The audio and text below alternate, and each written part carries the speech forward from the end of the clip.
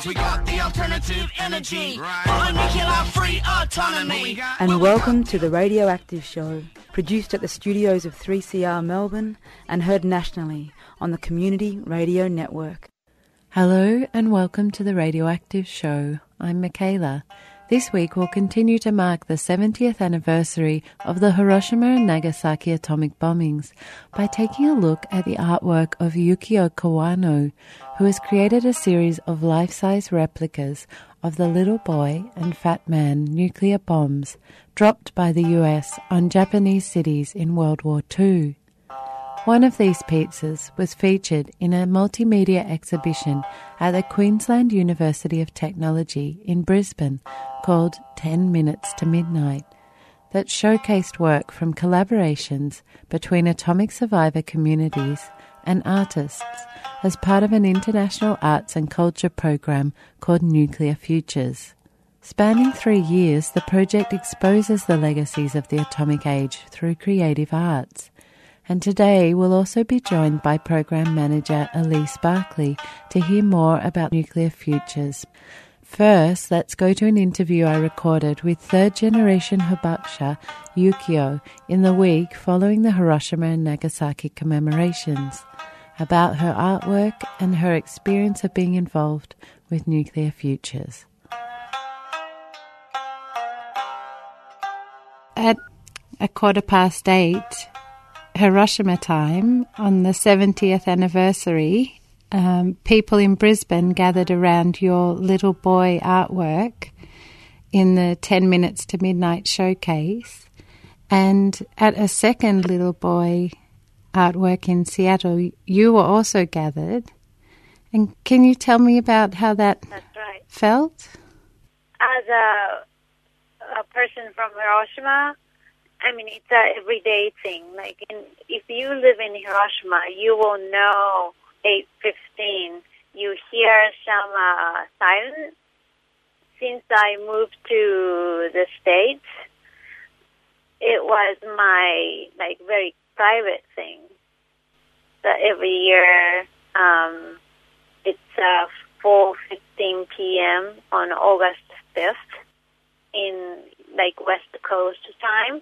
So I would just quietly, sit down and remember the day.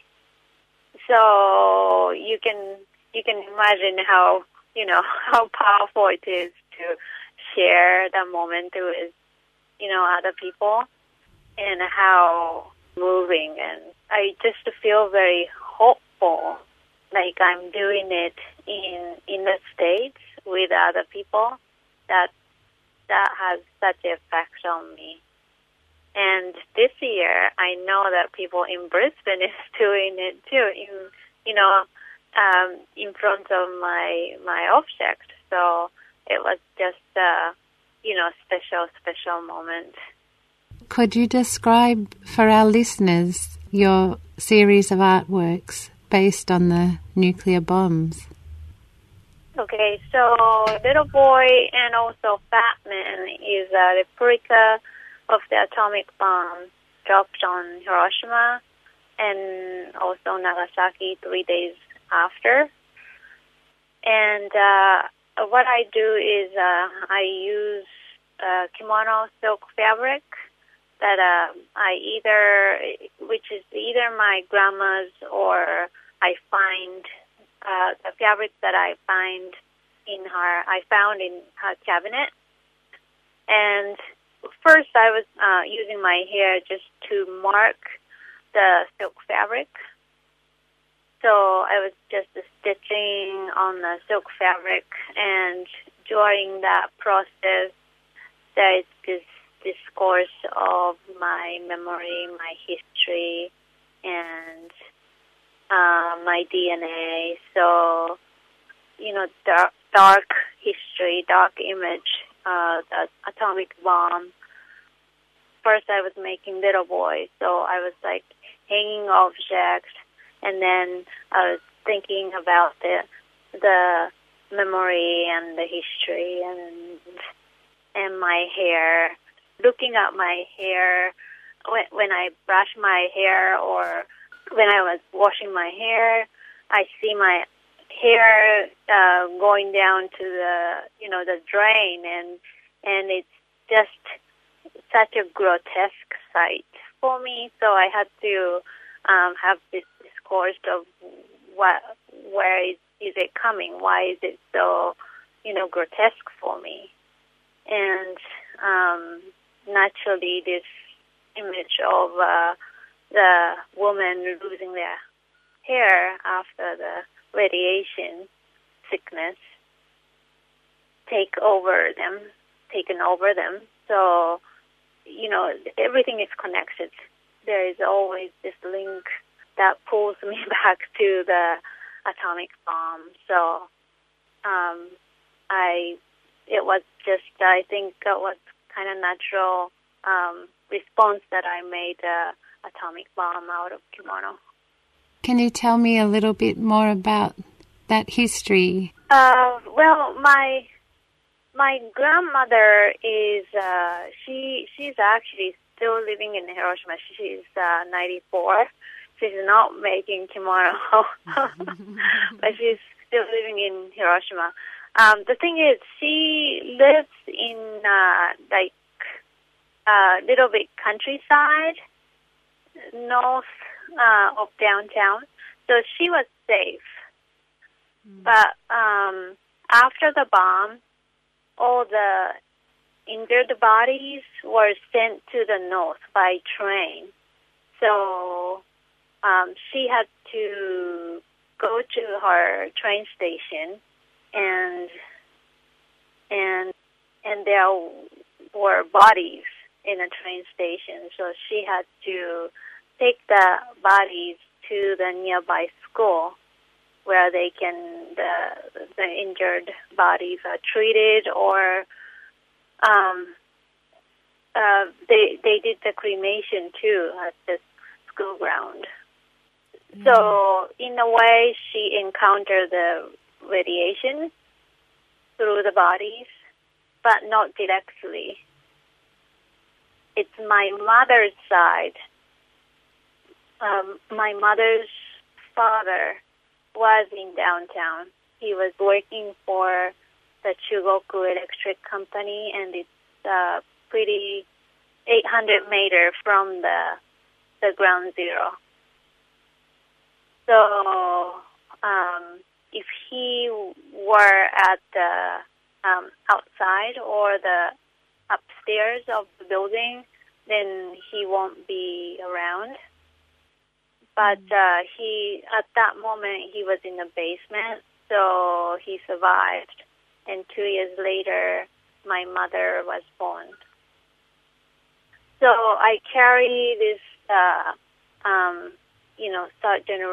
third generation legacy through my mom, through my mother's side.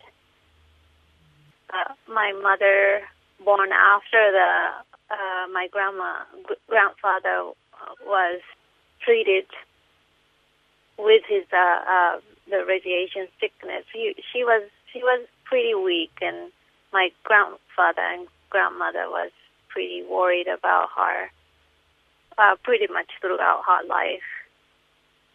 And I lost her by cancer, but it was like years later, so nobody can really point out that was caused by the radiation.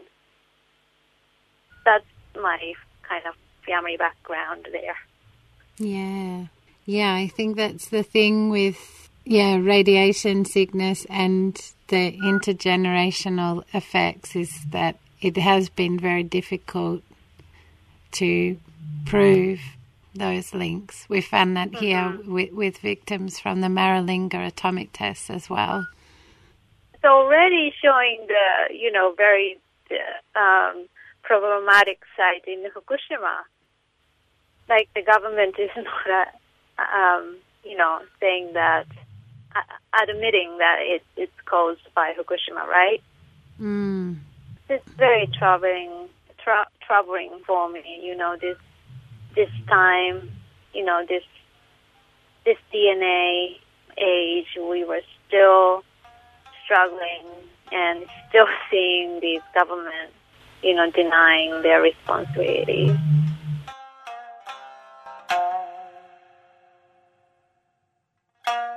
This is the Radioactive Show across the land on the Community Radio Network. You've been listening to an interview with Yukio Kawano, one of the many artists whose work has been exhibited as part of 10 Minutes to Midnight.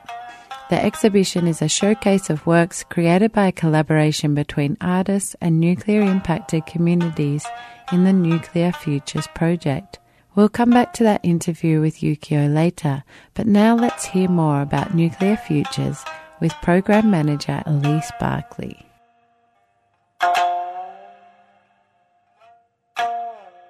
Nuclear Futures is a 3-year arts and cultural program, and we work with international atomic survivor communities using community arts processes. So it means that the community members are teamed up with professional artists, and they create new works that expose the legacies of the atomic age.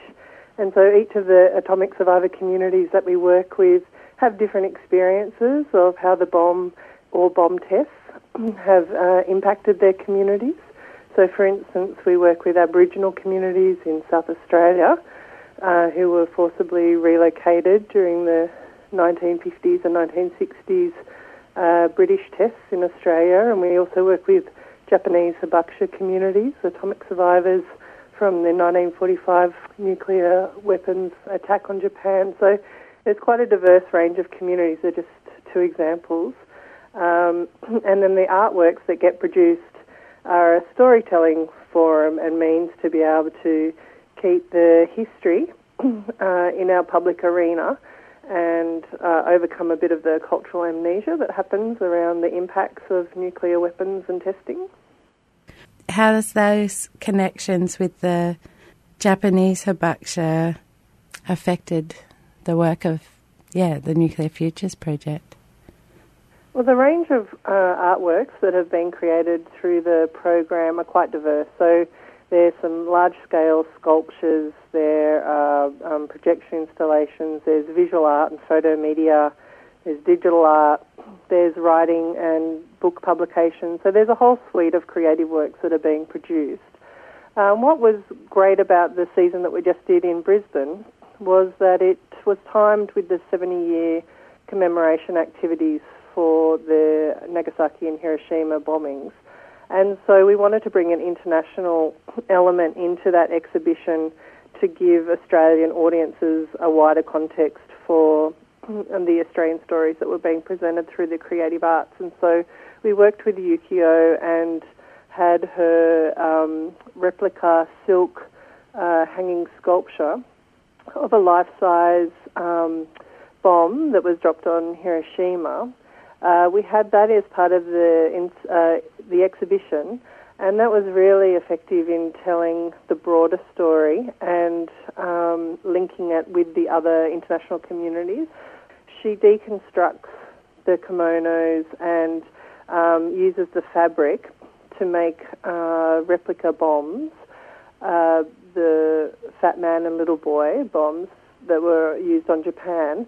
And then she's also sewn her hair in it because within her hair are the genetic imprints of that radiation and that legacy.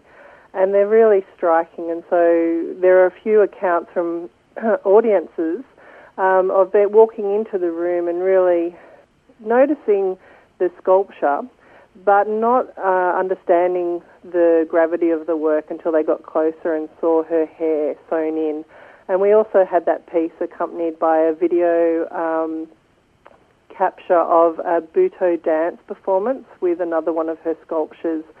Buto is a very slow-moving, intentional dance, and it really brought to life the sculpture that we had in there. And the sculpture was put alongside the Portrait of a Whistleblower exhibition, put together by photomedia artist Jessie Boylan from Victoria, who worked with one of Australia's nuclear veterans, Avon Hudson, to tell his personal story of being a serviceman at Maralinga and also his journey into making the information public through the 70s and 80s as a whistleblower.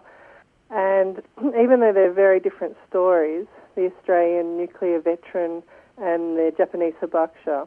The themes related and they worked really well in the space, so it gave audiences a depth of understanding about the diversity of impacts that have happened in the atomic age. Mm. And what has been the response so far, both from the affected communities involved and the public who have got to view some of these artworks and engage with them? So the two stages of the process is the making of the art, and when we've worked with the Yalata communities and also with the nuclear veterans and descendants community in Australia, we made two artworks that were projection installations with those communities, and both gave really positive feedback about how their stories were told and represented, and also the high level of artistic merit that happened. And during that process there's also engagement and skills development and a whole range of on-the-ground workshops and things that happen as part of the art making. And then in the presentation side of it, we've had various showcases. So we had one in the 2015 Adelaide Fringe Festival in South Australia, and recently we're in Brisbane at the Queensland University of Technology doing a season there. What's interesting and also shocking is that most audience members, particularly young people, haven't heard about the atomic legacies that happen for Australians.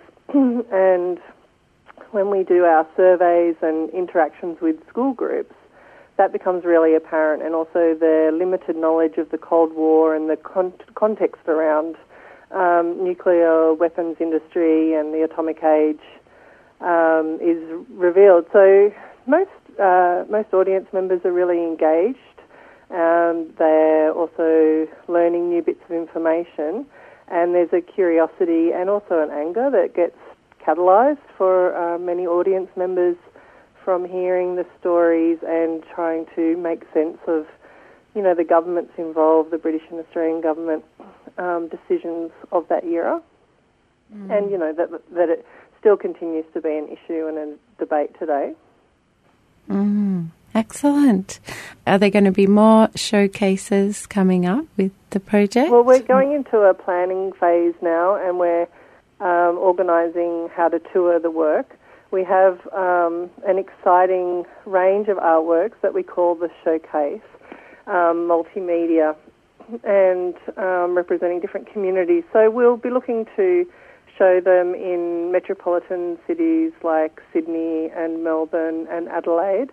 And there are possibilities for showcasing in the United Kingdom and also Japan, and also presenting work in opportunistic ways to signify, to have a presence at events and other anniversary dates over the next few years. So it will definitely be out and about, and people will be able to see the works in those cities.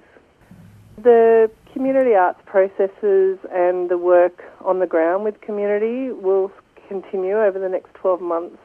And one of the exciting events on the horizon is in early September. We've got 3 young women from Yalata, an Aboriginal community in South Australia, travelling to Japan to participate in an international youth leadership workshop in Hiroshima. And there they'll work with delegates, representatives from several other atomic survivor communities. And these are people in their 20s that might be grandchildren of people affected, and they're learning digital media skills, oral history collection skills, and their focus will be on collecting their family stories and making them into artwork. So that's an exciting opportunity coming up for those delegates from Yalata, and there's other kinds of residencies and community-based works that will continue to build up the creative works that are being produced for the showcases. That was Elise Barclay from Nuclear Futures, and you're listening to the Radioactive Show, heard nationally on the Community Radio Network. Now we'll return to hear more from one of the artists who collaborated on the 10 Minutes to Midnight showcase in Brisbane, Yukio Kawano. The showcase exhibits collaborations created by the Nuclear Futures Initiative that works with nuclear survivors in Australia, Britain, Japan, Marshall Islands, Kazakhstan and India to build upon story sharing and focus on community resilience. Speaking with Yukio, I got a sense that the aims of the project to turn the experience of the bomb into an opportunity to build the international campaigns for peace and disarmament is being realised. In this excerpt from an interview with her in Seattle, we hear her talking about some of the hidden aspects of the atomic legacy in Hiroshima and her experience exploring that through her artwork and more recently through her involvement with Nuclear Futures.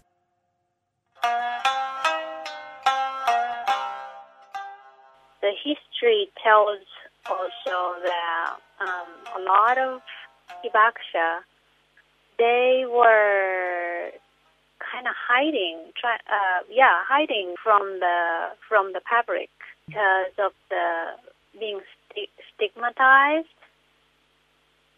So they have this attitude of, I shouldn't, speak up. Then they will know that I'm hibakusha, and that's how they have been surviving all these years.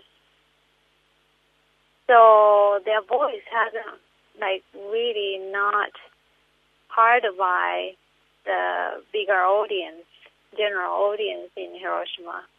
There are a lot of talk about, Japanese being a victim and showing these horrible photos. They use these images to promote peace. But at the same time, the original voice didn't have an opportunity to really speak out. And I was born in 1974. So, let's see. So Japan had a huge economic growth, right, in the 60s and 70s up to 80s.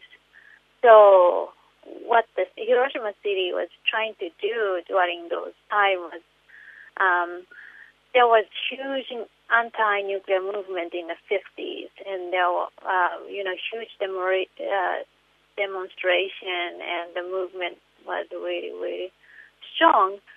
And starting in the 60s, city was trying to promote a peaceful and clean and happy, not like the dark Hiroshima, but they were trying to bright up the Hiroshima and clean up the Peace Park.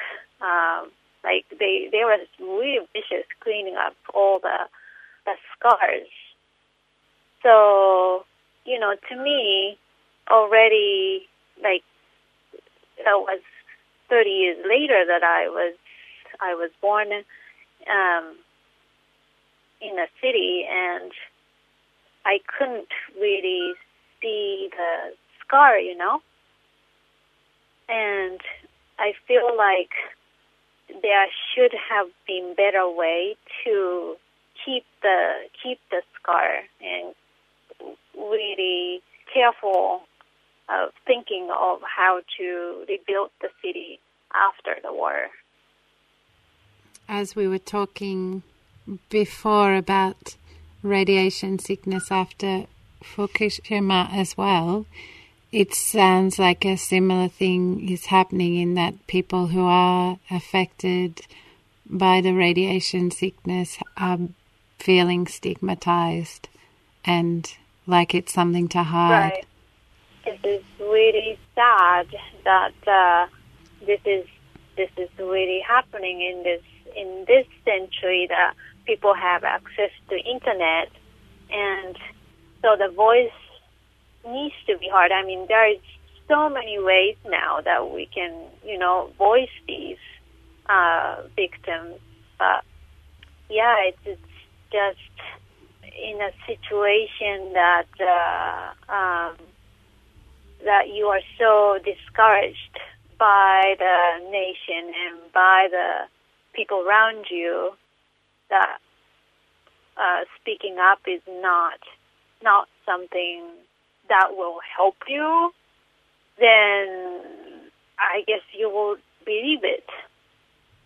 And, because of the sickness and because of the situation that you are staying in this temporal housing for so many years now, that you are just so drained. I mean, you feel you are so tired, I guess, that you can't feel motivated enough to, okay, what can I do to change the situation that I am in, So there are a lot of elements, I guess, that is stopping us from speaking up and try to make things better.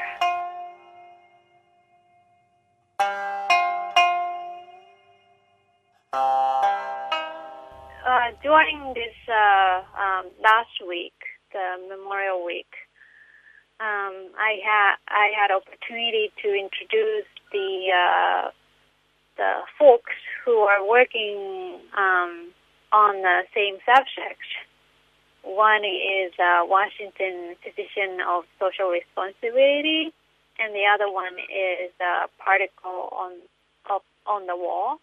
So these groups have very similar subjects, and because I had opportunity to be involved in both, Brisbane Nuclear Future and the Washington Petition of Social Responsibility through my art, I hope that's the key. Like I feel like maybe all these organizations can get together somehow by making art.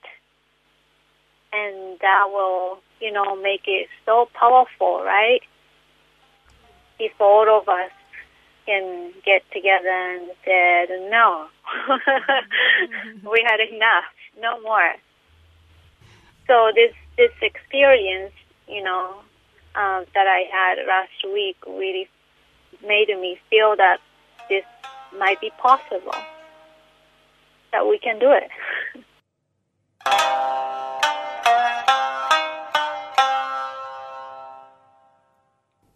That's all we have time for today, but if you'd like to find out more about Yukio's artwork, go to yukiyowano.com, and the Nuclear Futures website is nuclearfutures.org. The Radioactive Show was produced in the studios of 3CR on the lands of the Wurundjeri, a part of the Kulin Nation, and broadcast across the continent through the Community Radio Network. If you have any questions or comments, please contact us via email radioactive.3cr@gmail.com, or you can find us on Facebook. The podcast of today's show and others like it can be found at 3cr.org.au/radioactive. Thanks so much to Yukio Kawano and Elise Barkley for joining us on the show, and to Noriko Terano for the beautiful backing music. We'll be back next week with more news and views on nuclear peace and energy issues, and until then, take care.